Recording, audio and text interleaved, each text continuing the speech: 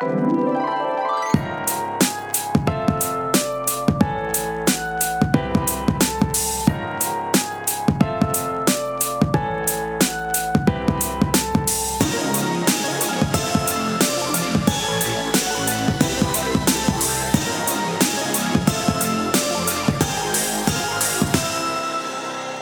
to You're Making It Worse. We're here, we're queer, who cares? I'm Elliot Glazer. And I'm Brent Sullivan. And I'm H. Alan Scott. Textual healing. Guys, is J.K. Rowling a transphobe? What do you think? Do you think she doesn't like trans people? You know, I know I'll let you explain obviously what you're talking about, but you know, I haven't paid too much attention to this story, and maybe that's you know, maybe that's your privilege, privilege or irresponsible on my part.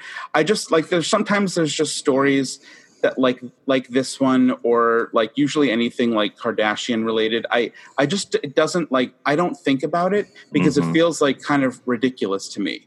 Like I just don't care.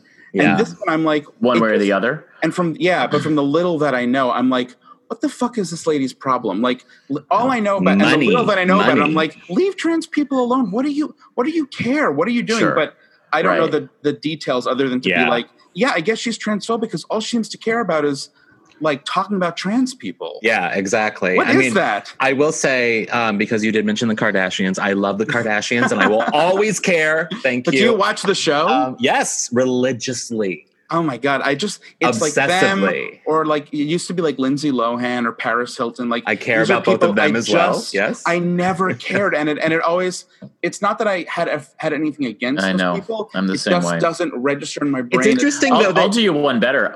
Outside of Kim, I couldn't pick any of the others out of a lineup. I'm not kidding. I'm sure I would recognize their faces, but I couldn't describe them to you. It's right so now. Interesting. I'm not going to pretend like I've never seen them, but I don't think I would know that they were a Kardashian. I would just maybe recognize that they are famous faces. I find it interesting that you lump J.K. Rowling, probably one of the most esteemed authors in history, really, at this point. Yes. With the Kardashians. Like that to me, it feels there's not quite a comparison there, but whatever. Funny. Okay. That is so funny and so true. It's so weird. J.K. Rowling, y'all. She has sort of a short history. It's only really been since 2018, but in 2018, she has been tweeting very sort of incendiary things about the trans community and specifically about the identity or the gender identity of women and protecting that women can call themselves women or something. I don't quite understand the logic. But back in 2018, she sort of joked about men in dresses, talking about a UK trans worker UK worker who was fired for not standing up or standing against a trans. It was a really long, convoluted story. But whatever, she was standing up for this woman who was fighting back against trans people in the UK, which felt very strange and off-brand for J.K. Rowling. And then this year, just recently, she joked about an article that was trying to be gender inclusive and say people who menstruate, because they weren't necessarily assigning a gender to everybody who menstruates. And she joked in her tweet, she said, people who menstruate. I'm sure there used to be a word for those people. Someone help me out here. Woman. And she kept misspelling sort of the word women. Which just felt very much like a Trump tactic in a strange way. And then she doubled down and she said, I know and love trans people, but erasing the concept of sex, when she says sex, she's talking about gender. Erasing the concept of sex removes the ability of many to meaningfully discuss their lives. It isn't hate to speak the truth, which again, sounds a lot like a Trump tweet.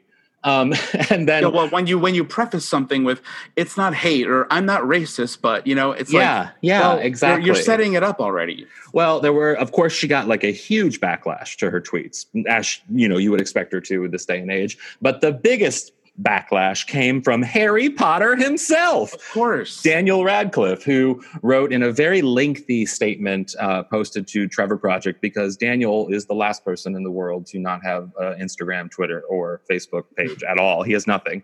Nothing. He has nothing. He wrote, transgender women are women. Any statement to the contrary erases the identity and dignity of transgender people. That was just part of his statement. And he did go specifically into talking about his relationship with Rowling and how, yeah, she's responsible for his livelihood at this point, his career. Like, she gave him that, but that it's a subject matter that he definitely differs with J.K. Rowling on. And then Rowling later, in response to all of the backlash, wrote this really convoluted 3,500 word statement about how she's researching a book and it deals with gender identity, and that's why she's so interested in this topic right now. And then she even brings up how she's a sexual assault survivor, which is, I mean, it's fantastic that she has she's very protected with her money and everything, but she has the gumption to be able to talk about that openly, which I think is wonderful. But what does it have to do with exactly? People friends? Are talking about how it's sort of separate, but she's not really getting the root of the point here, which is gender is a social construct and trans women are women. That's really not that confusing.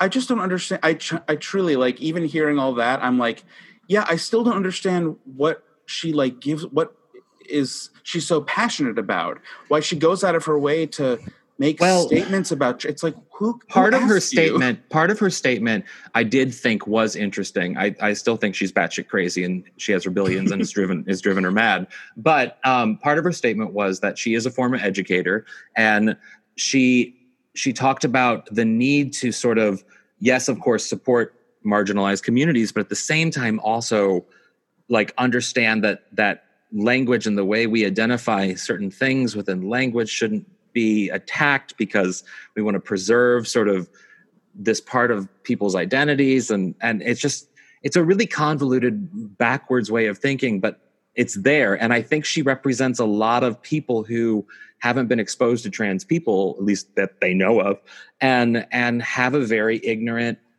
outlook on sort of gender identity, but I wouldn't say necessarily a malicious outlook, but a very ignorant outlook. I don't know, Brent, what do you think? I don't know. This was an instance of outrage I couldn't quite follow, but I also I have no particular stance. I knew. Well, it's just like, I mean, there is no it's the wild element of it all is that there's not really a stance to take other than like you're wrong, or I get, it's like, I don't know, I can't even really tell what's right or wrong. It just seems like it just seems like dumb, and it's idiotic at this point. Yeah, I mean, idiotic. you know how many Twitter followers you have, the brand you have. Why, as a public figure, would you think that this was a good thing to tweet into the world? That's what really astounds me. Like, you can have your ignorant beliefs in your castle in Scotland, but like, I mean, I don't support them, but you can have them. Why would you share it with the world and risk the thing that you created that is so cherished in the world? That's the thing. It's like, you created Harry Potter. You like, she kind of like ushered this like literature, this fervor for literature back into like elementary schools and libraries. And she did so much good. And I'm just like, wait, why all of a sudden, like 20 years later, are you like, okay, let me light everything on fire? It is so odd and feels arbitrary.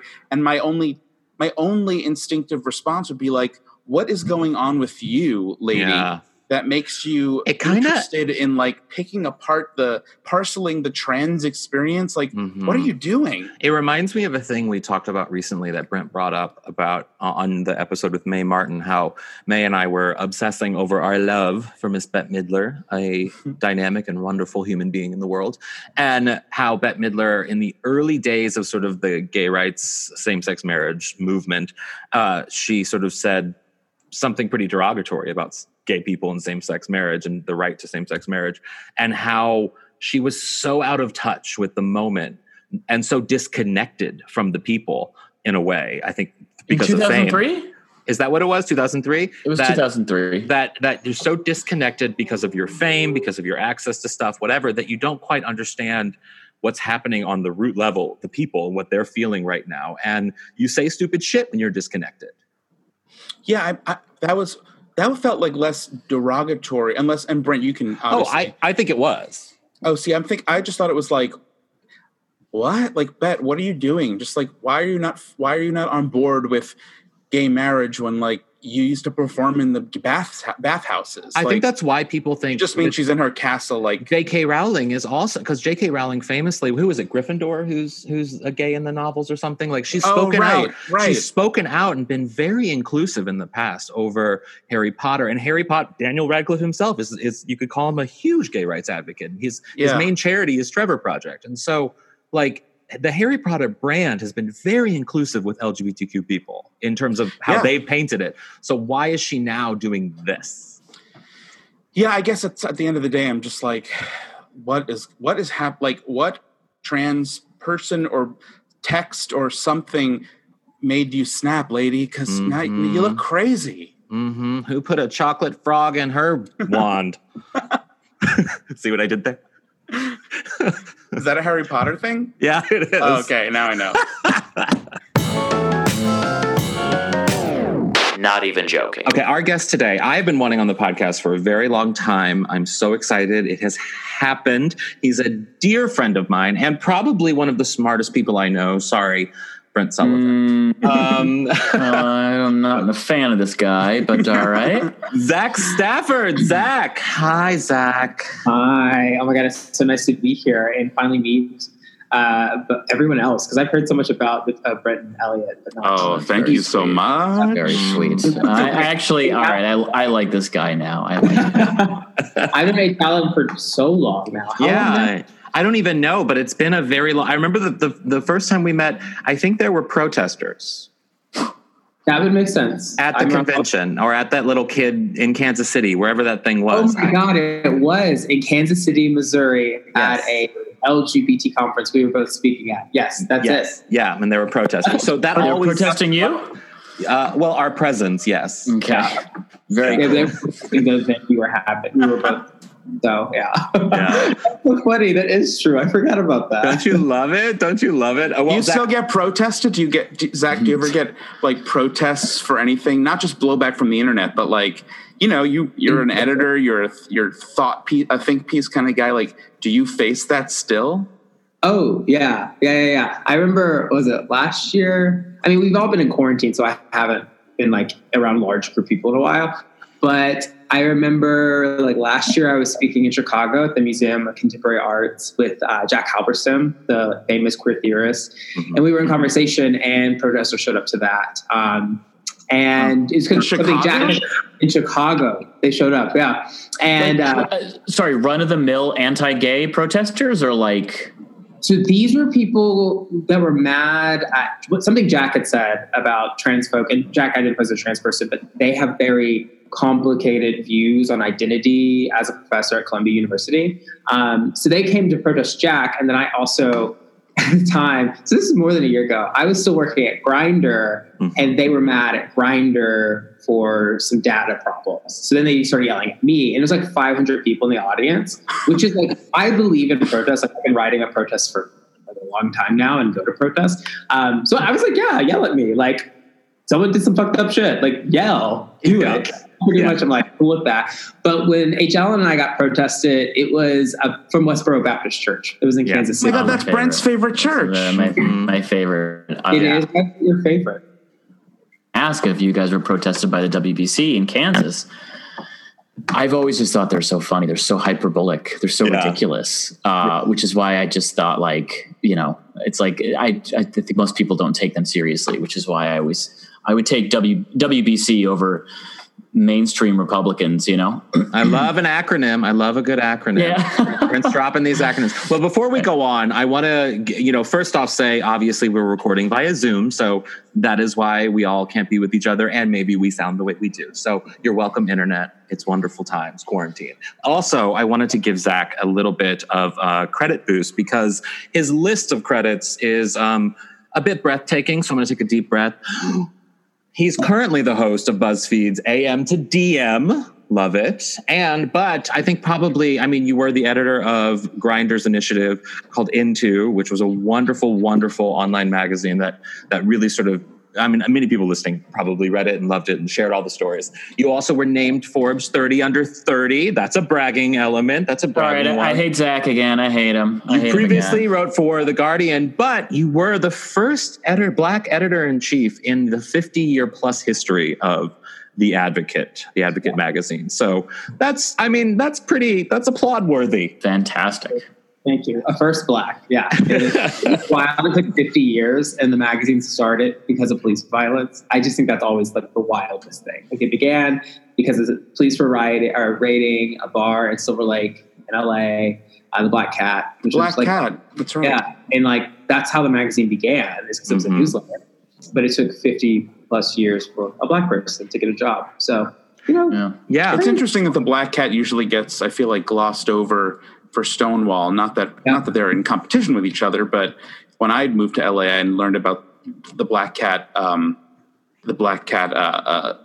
revolution, I was unaware of it. Mm-hmm. Yeah, I think it's so interesting that there are like so many acts of resistance historically by queer people that we just don't talk about. And even in that moment in the 60s, where like the Black Hat happened, 2 years before Stonewall, I think. It was a really big deal. And then we also have the Compton cafeteria riots in San Francisco, which were 64, I believe, which was in the Tenderloin. So there's like lots of moments of resistance. And like it didn't begin with Stonewall, which I think like queer people listening to that should be like, we've always been fighting back. It wasn't just one moment. Right. That kind of does it all. There's many moments that lead to it. So yeah. One of the things I wanted to ask you about, and you and I texted about, which I think, is a definitely conversation for the moment, Pride and the world events that are happening around us right now and everything that's happening, and sort of how a lot of people are approaching and how a lot of Pride organizers are approaching Pride as the Black Lives Matter sort of protest rightfully take to the streets and do what they're doing.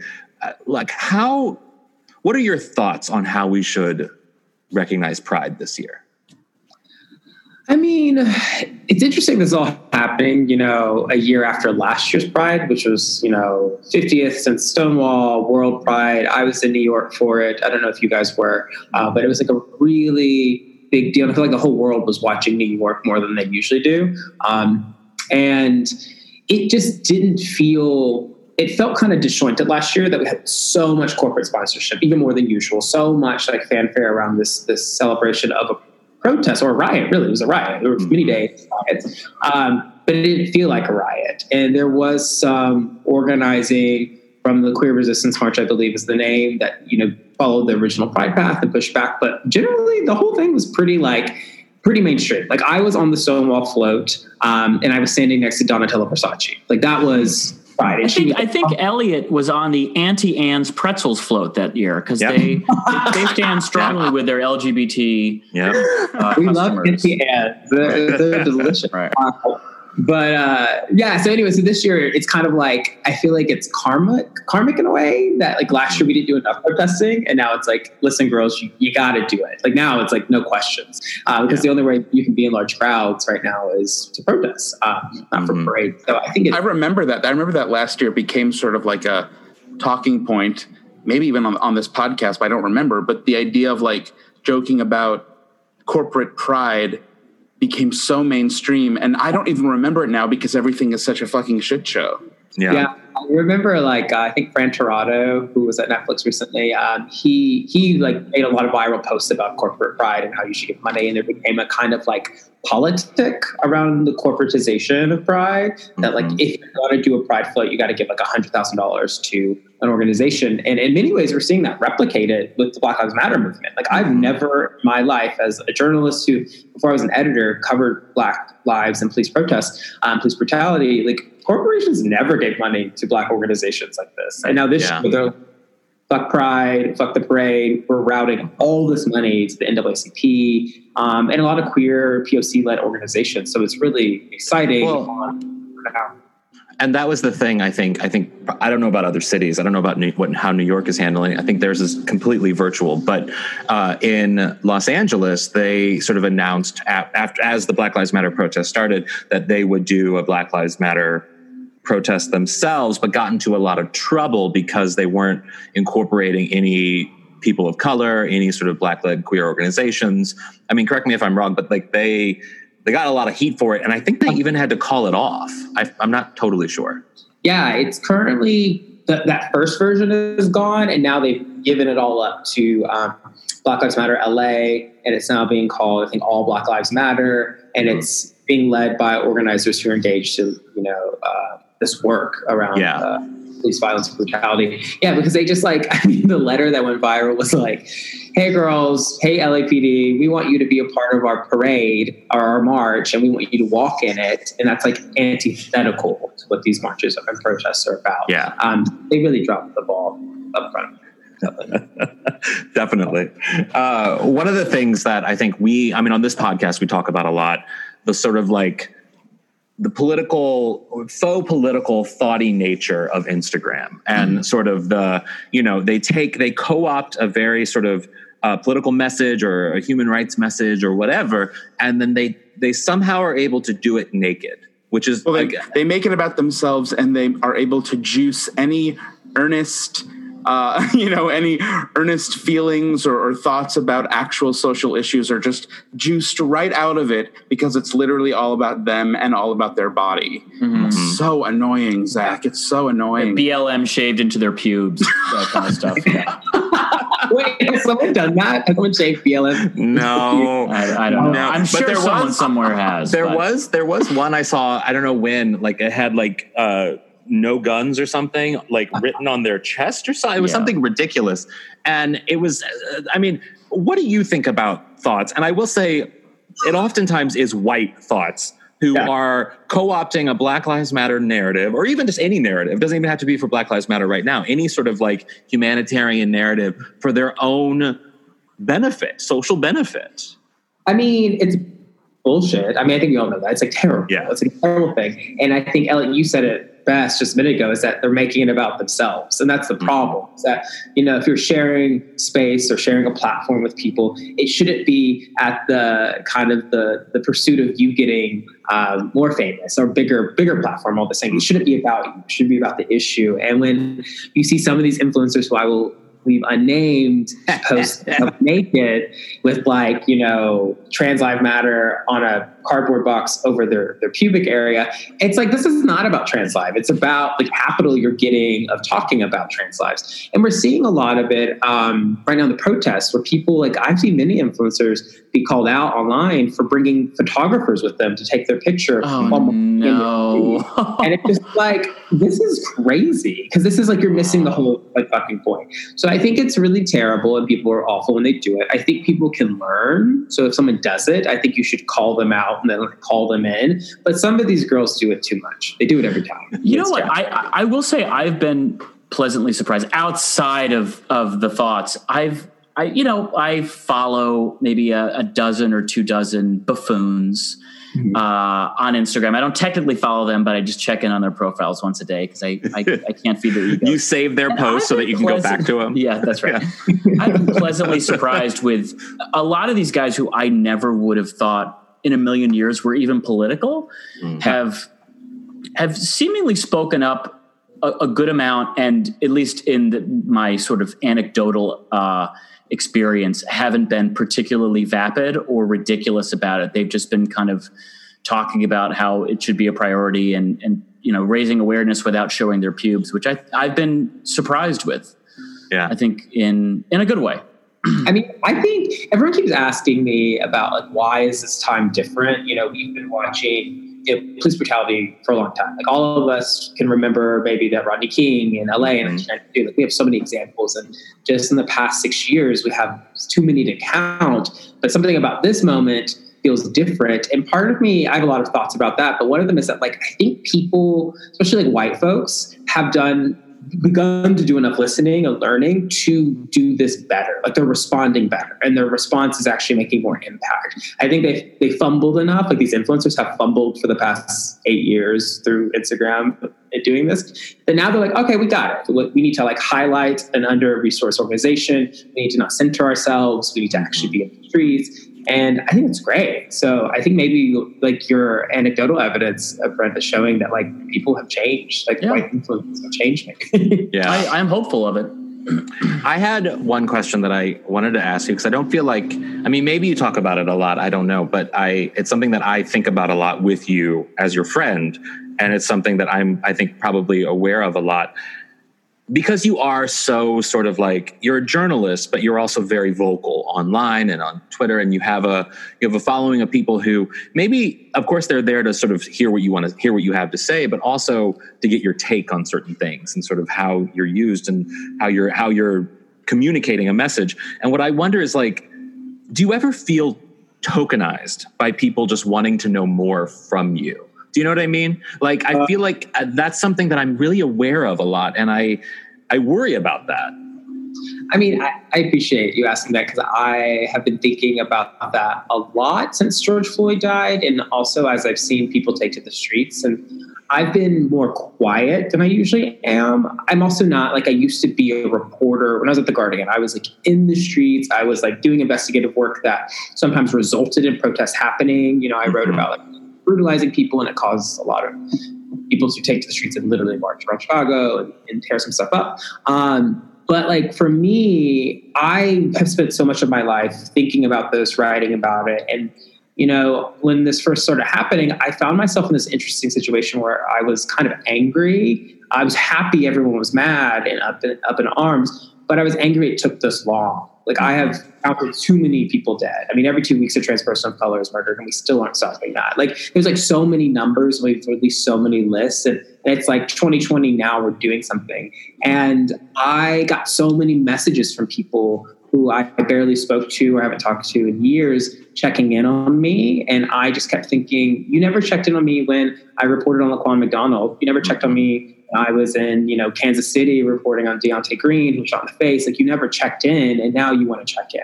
And it made me realize that many people that I was close to may not have been paying attention. And I found that hard to reconcile as someone, as you, HL, you've been with for a while, that's just been so loud and been so vocal and talking about it, that I asked myself, were they just not listening? Or were they listening but not listening? Yeah. And I do think people right now are listening in ways I've never seen. And the first few weeks were just really overwhelming. And I saw that tokenization happening. So I just stopped responding to most people. That was what I chose to do. I was like, so a lot of white people, some of them are listening. That's why I didn't respond to you. It was because I was like, I've yelled at you and you just didn't listen. And now I'm just not saying anything for a minute. Yeah. So that's how I feel about it all. Yeah, that makes sense. I mean, I think that's happening a lot. Go on, Ellie. Wait, so Brent, you wanted to ask about Jussie, right? Yeah. So I recently did a deep dive, and I kind of became, for some reason, like when the Jussie Smollett, quote, hate crime, end quote, occurred in 2019, it was at a time of so much contention, and I just let it just glide by my radar. And then just recently, like a month ago, I did a deep dive and was like, wow, this story is crazy. And Alan told me that you wrote a really incredibly thoughtful piece about it. And so I wanted to kind of get your take. I'm a fan of yours. I read it. Thank you. So the Jussie stuff, it's so funny you bring that up, because like I've been thinking a lot about Jussie, especially because of Amy Cooper, the woman in Central Park, who tried to file a false police report to get someone hurt, blah, blah, blah. Like very similar lines. And I've been doing a lot of reading about fake hate crimes like this year for a different project. And with Jussie, what we forget in that moment is that it happened at a time, it was 2 years into President Trump's presidency. I'm assuming everyone who's like pretty liberal and maybe voted for not President Trump, we're feeling exhausted that we could do nothing against this man. You know, everything we tried, it all just fell off him like cellophane. And when Jussie happened, it was this kind of like aha moment. Like when that was reported, even President Trump said it was a terrible thing that happened, and the right even cared. And then quickly, when the police filed charges against Jussie and it all kind of became the crazy story that we know as today, it felt for a moment that we as queer people especially would have some accountability for the violence we were facing. I mean, just right before that, we had the Charlottesville riots where white supremacists were literally marching and burning things. We had, like many of these, the rise of just white supremacy under Donald Trump. And it felt like hopeful, and people rallied, and, you know, our senators, Senator Kamala Harris and Cory Booker passed anti-lynching legislation on the floor and like all this great shit.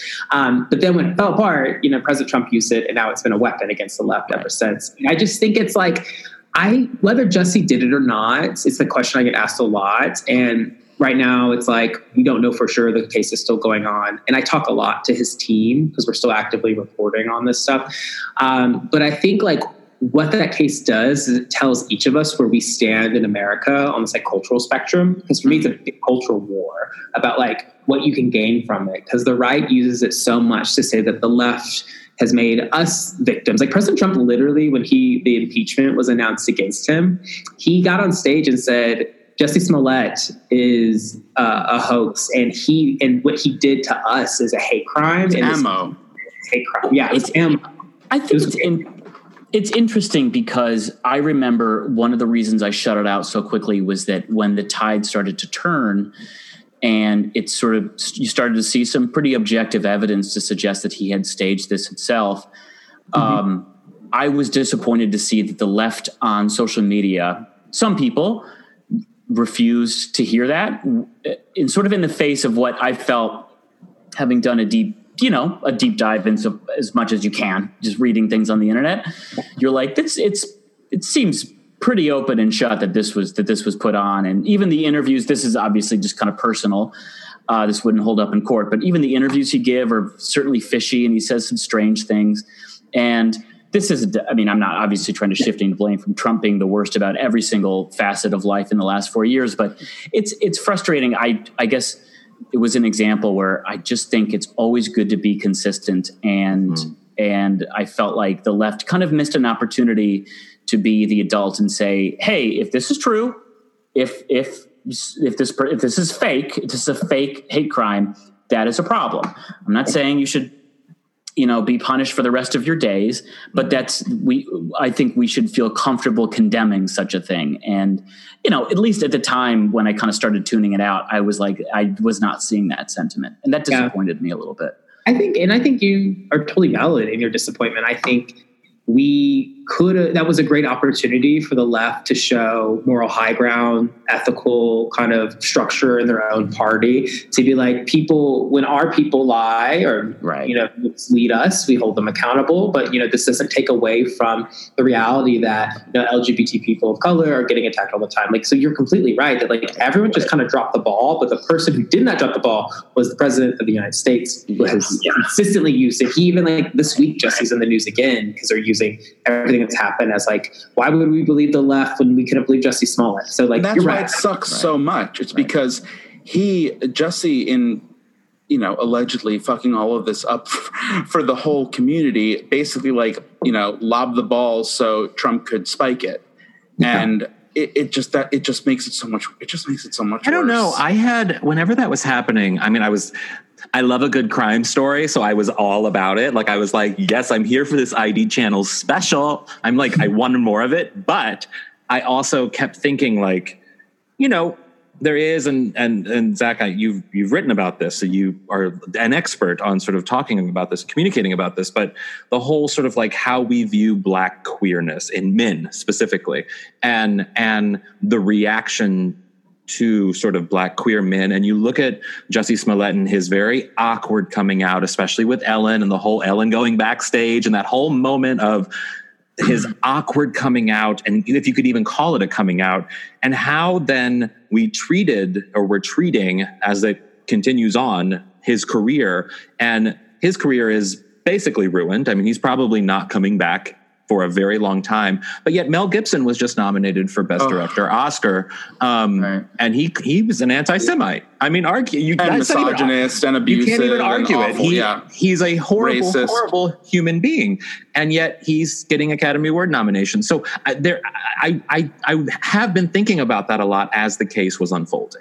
Yeah, I mean, I think you're also exactly right, John. Is that it's kind of like what I remember when I was reporting on the story. And I was in LA by that time, and I just been from Chicago. And I would ask people, like friends at dinner parties, like, what does justice look like with Jussie? Because, the charges would drop, but he already he paid a fee. Mm-hmm. He did community service, and like what the threshold of that crime of a false report is volunteer and money. Like, so what did you want to happen? Mm-hmm. And many of them wanted him thrown in jail. And I was like, well, what does that say about you and what you think of Black bodies and queer bodies? And how do you think justice should operate when like people like Mel Gibson can get an Oscar. So I do think that's why he's such a good symbol now. And, I think Jesse will forever be stuck in this purgatory of that moment, and we will forever use him as something to point to have these conversations.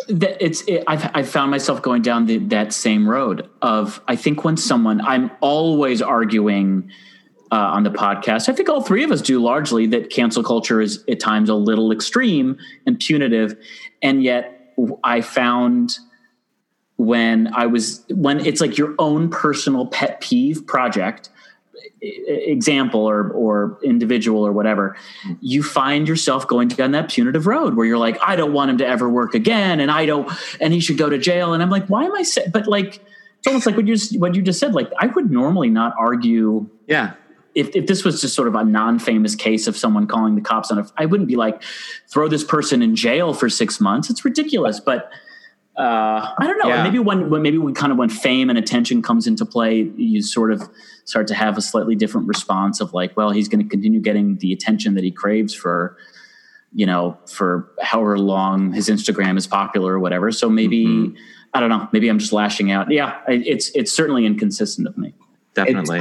I had never seen, of course I don't talk about this forever because I can talk about this for a long time. It's that I'd never seen a case I hadn't seen a case in a while get people so passionate and impassionate. Like O.J. Simpson's another example of like a crime case that made everyone feel a lot of feelings. But the Jesse thing is just like every person from my grandmother had a thought and a feeling on it. And I just never saw that before. So I think even now, go ahead. I was just going to say, like, for me, I just, to this day, I'm just like, so what was the hope here? Like, if it was all faked, was it for attention? Like, what is this? Was it about spreading a message? Like, I still couldn't tell you what that is. I couldn't tell you what that is. And that's why it's so unfortunate. Yeah. Cause everyone says, the police say it was for more money, but it's like, how much money was he going to make actually? Yeah. Exactly. Yeah. Yeah. Like, was it what? So we have two more questions for you that are very sort of like, I think, important to this podcast. First off, your work at Grindr was incredible with Into, and we talk a lot about Grindr culture. In a lot of ways, I think a lot of this podcast was started so that toxic Grindr culture a lot of times. And they just recently lifted the racial preferences on the app, which is, I think, a very great step in the right direction. But having someone, who worked so closely within the Grindr universe and had to sort of, and we even talked about it when you took the job, when we had that meeting at the Abbey, I think it was, where we talked about sort of the separation between Grindr and the culture of Grindr and what you intended to do, being an inclusive online magazine within too. So like, what do you say about Grindr culture and why is it so fucking toxic? I mean, I said this when I worked there, that like Grindr, and why I took the job, is that Grindr is really representative of, I think, the world at large. I think it just takes it down to a microcosm, and you're able to see kind of without any of the facade what people are thinking, feeling, wanting, desire. And I've always, throughout my whole career, been very interested in desire as a point of, excavation and learning about people. How I got into a lot of this, crime reporting in my early 20s when I first met you, H. Allen, was due to police, but also was mostly about how police were not responding to hate crimes. And hate crimes many times are desire based. So it's usually someone that hates another person because they remind them of themselves and all this stuff. So that's desire for me, kind of really spawns how people really feel and do terrible things. So Grindr was always interesting to me. And coming there, I was thinking like this could be a great opportunity to kind of take some of the structures and reimagine them and work within the house. And I think we still don't believe or understand that, our bedrooms are not political, that they are places in which real life floods in, and what we're dealing with out in the world happens there. And I think I've had an acute awareness of that as a mixed person, where like my parents' love was illegal for a long time. We faced their own shit. So like I've seen that. And I think I just really wanted Grindr to confront that when I was there. I created the Kinder campaign years ago. Which was an attempt. And I think like I love that you like give me a lot of praise for my time at Grindr, but I think like we also did fuck up some and we made mistakes. And yeah, but we celebrated Kinder because that was so great and truly like really important. And that's what I was I remember telling the staff there, we had a meeting, and I said, Matthew Rodriguez is a person on Twitter that's really great, a writer, and he was helping advise this project too. And we had this radical idea that if we knew that when people opened Grindr and you saw abs and you saw white bodies, it told you that was what was valuable. But what would happen if we didn't allow that? If we switched the narrative, put different types of bodies like you saw in Grindr to the forefront. And we got a lot of pushback on that, but we also got a lot of people being open to the experiment and being open to the reality that like, it is hard to live in a world that says only abs are what works, and that abs be like cool, and that happiness is there, because we even know with like white gay men with abs, they are miserable. They are terrible in this world. So we need to let that go. And I think what I love most about my time at Grindr, because there were some bad moments too, is that like it gave me a space to like have those hard conversations and create projects that helped us as a community begin to talk about that in a real way. And I think that's what makes Grindr a special place, but also makes it a toxic place. Because as we know, when you're having hard conversations, like you either can like get someone or they're going to run away from you. And a lot of people like to run away on Grindr. So I don't know, it's like, tell me about it, right? But yeah, I don't know. It's a place that like, I think when the world gets better, Grindr will get better, but we can't expect Grindr to do better than what we do on the street. But the irony there is, I don't know if it's ironic even, but the idea of like, I've said this so many times, the idea that you could filter out who you see by race is the definition of like the most disgusting version of racism. And the fact that Grindr and other apps too could get away with that in a way that I would hope Tinder or OkCupid or eHarmony couldn't, made me so fucking nuts. Because it's just blatant, like it's racism at its ugliest core, and I literally, and I'm so glad that they got rid of that. But I hate that it took Black Lives Matter and police brutality to get that flip in 2020. Like I know it could be naive of me, but I'm like, this should have been the case from go. How could you present to already a small faction of people in like a toxic environment, being able to filter out people by the color of their skin? That's awful. Because it's a preference. But I think I hate people. The energy you're giving and what you just said, like I want people not to forget, because it's kind of, I took what you said as something I was saying earlier about feeling angry that people cared about Black lives more now. Because it's like, you and I both know that like, you all have been ignoring this shit forever. Like Grindr was ignoring the racism forever until it became cool and like great to switch it, and so on and so forth with all these companies. So I think it's like we can sit here and be like, yay, I'm glad it's gone. But I think there's still a lot of validity to say, what the fuck took so long? And how many people did you hurt by sitting there and doing nothing? Because I think it helps people as we look to the future and dream of what, equity and freedom look like in the future. There'll be more rush to fix these things. Because it's like, I hope so. Yeah, I just don't want you sit here and being like, you get your flowers now and we erase like all these years of shit. That's kind of what white supremacists are saying about slavery. They're like, we ended slavery. Why are Black people upset? And it's like, no, there are real structural reasons how we're still oppressed, how we are continuously oppressed. And it's like Grindr, taking away the race filter is step one, but there needs to be a lot of other follow-up steps too. So that's a social issue too. Well, Zach, I think I can speak for all three of us. Say we love you. Thank you. Thank you for dropping so many good, intelligent bombs on us that I think is you just are so perfect. So where can people find you on the internet? Twitter. It's probably the best place. That crazy place. But and Twitter, to our listeners, I have to say, if you're looking for someone who has a real perspective on sort of the moment, and if you want to follow someone before they like win a Pulitzer someday, like do it now. Follow Zach Stafford. Thank you, Zach. Thanks for being here, Zach. Thanks, Zach. All right, see you later. Bye, guys. And another thing. So, as they say in The View, we have a correction to make. I'm Joy. Who cares? I have a correction. It's not Gryffindor. It's Dumbledore that's gay. I know that Gryffindor is a house, you idiots. Don't get angry. You're not an idiot, but I love you. But you're dumb for hating me for that. Don't hate. Don't hate. Hate J.K. Rowling. Yes. Okay, so there was this really interesting article that I was reading on a site called Mel Magazine, and I'm cueing Brent's laugh there. I've been published there. Thank you. Oh, okay. They pay very well.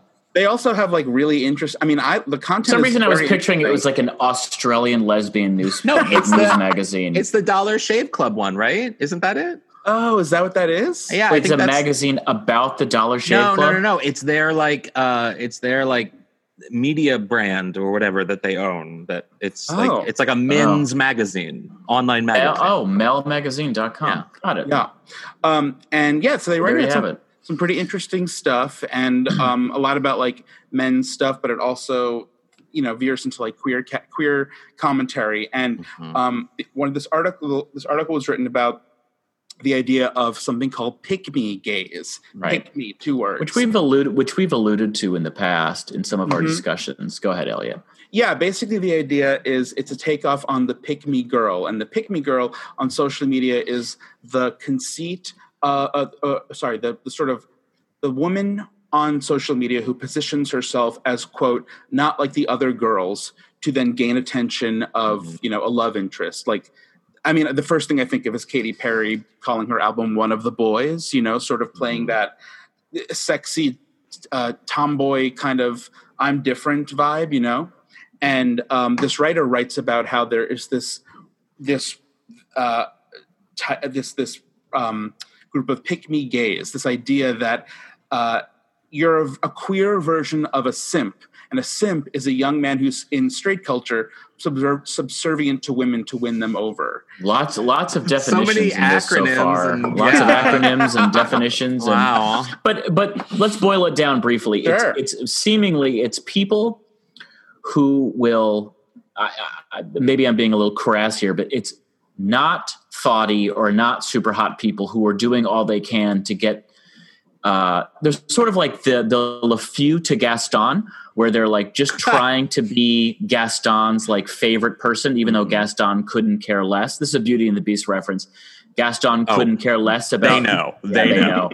Couldn't care less about any of them, and that's how I construe this, which is like people who are saying everything you do is great, and you're so hot, and you're so hot, and you're so hot. Yeah. In the off chance that this really hot person will be like, oh, you're the one who I want to fuck or something, or chat with or DM. I don't know. I feel like that's my love life before Michael.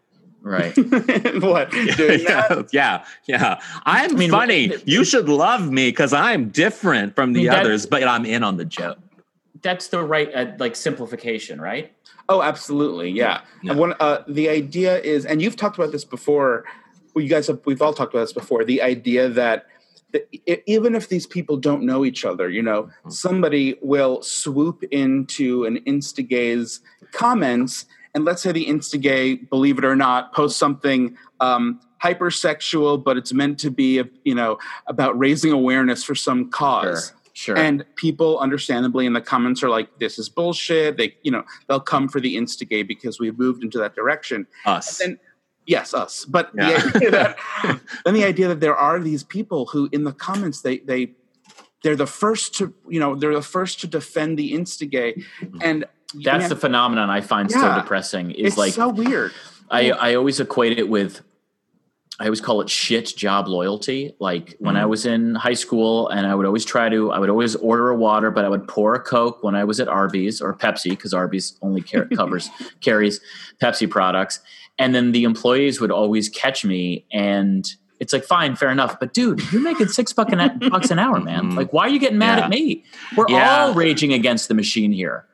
I've always together. I've always kind of thought, I mean, one of the things that I think we talked about it on the podcast before too, that when, you have the people, I would say the normal gays out there who are responding affirmatively to these Insta thoughts for like doing something ridiculous, or they seem to be supporting this kind of behavior. I think a lot of times, because the whole Instagram algorithm and the relationship that we create with these Insta thoughts is about recognition. It's about the idea that the beautiful person, the Adonis, has liked my reply, or has replied to me, or responded to my DM or whatever. And it's that gratification of recognition from the insta thought that then keeps them coming back and supporting them, I think, because we have this fucked up hierarchy that this beauty matters, and if they recognize you, then you somehow matter. When in like reality, like I had this joke in my act years ago where I was like, you know, the pretty people are always fucking the pretty people, and the ugly people are always fucking the ugly people, and it's the average people who are always lusting for the pretty people and like missing out on all the cool average and like and it's like it's this whole hierarchy thing, and that's really what's happening. We're missing out on the really awesome average people. Well, so it's crazy. I mean,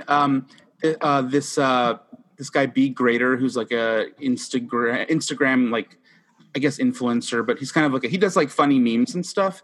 He said his first thought is always sounds very influential. Go ahead, sir. No, he's funny, and he said in this interview, he said, you know, in this article, excuse me, my first thought is always they're not going to fuck you just because you're defending them. He says, gays are so interested in assimilating in heterosexual culture that they would throw their own community under the bus, but to align yourselves with someone that you think is hot, you know, it doesn't really have so much to do with what they believe in. It's not even about what they're talking about. It's just to be there, just to be part of the conversation, even when they're not. Which I agree is it's Gaston and LeFou. I mean, like, I not to go back to Beauty and the Beast here, but it's like LeFou is like the most pathetic. He's the most like I actually think I dislike LeFou. Is that how you say it? The fucking. I don't know. Yeah, I think so. I dislike LeFou more than I dislike Gaston for the most part, because like he's just like so pathetic, and his whole existence is sort of just trying to exist in this orbit around someone who he openly deems superior to himself, and it's just like what a pathetic thing. Like just do your own thing. Like, do you think though that yourself. A version of this is as depressing as that is?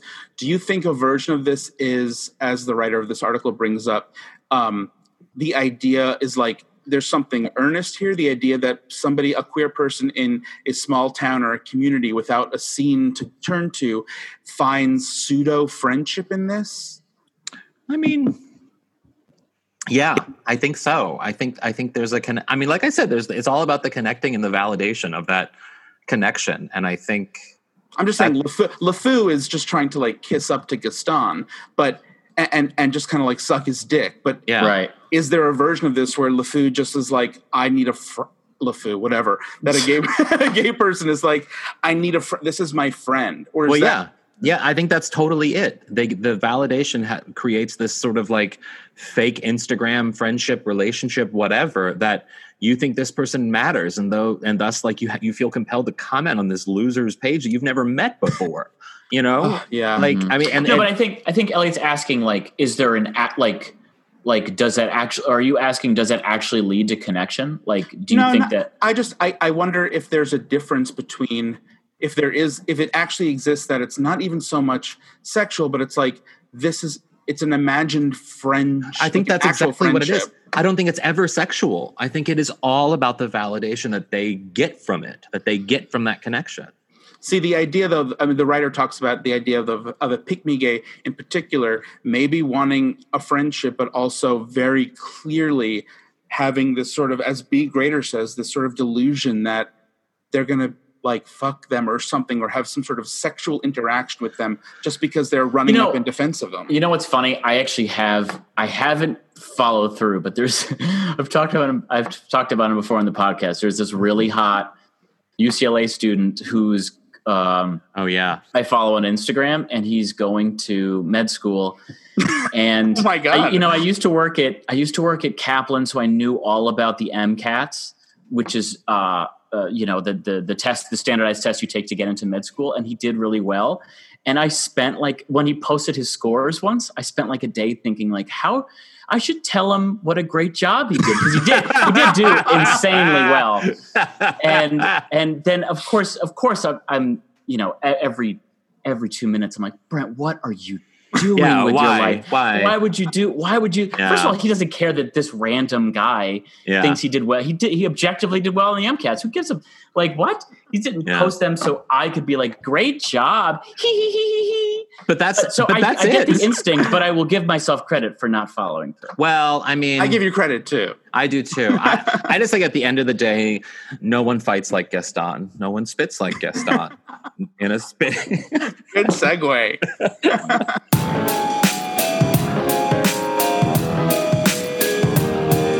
What would your aunt say? Brent, what would your Aunt Ramona say about something she heard on today's podcast?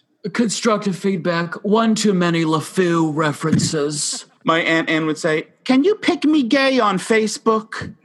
You took my Aunt Anne. No! Well, I mean, you said Aunt Anne, which is why. Sorry. Yeah, My yeah. Aunt Joanne would say... I mean, she would take you. She would take you. Well, what about your Aunt Anne? Well, my Aunt Anne would say, that J.K. Rowling, she thinks she's so smart. Her name's Joanne. Joanne. J.K. my ass. Oh, my God. Oh, boy. Well, anyway, thanks for listening, everybody. Stay safe. I'm Elliot Glazer. I'm Brent Sullivan. I'm H. Alan Scott. J.K.H. Alan Scott. J.K.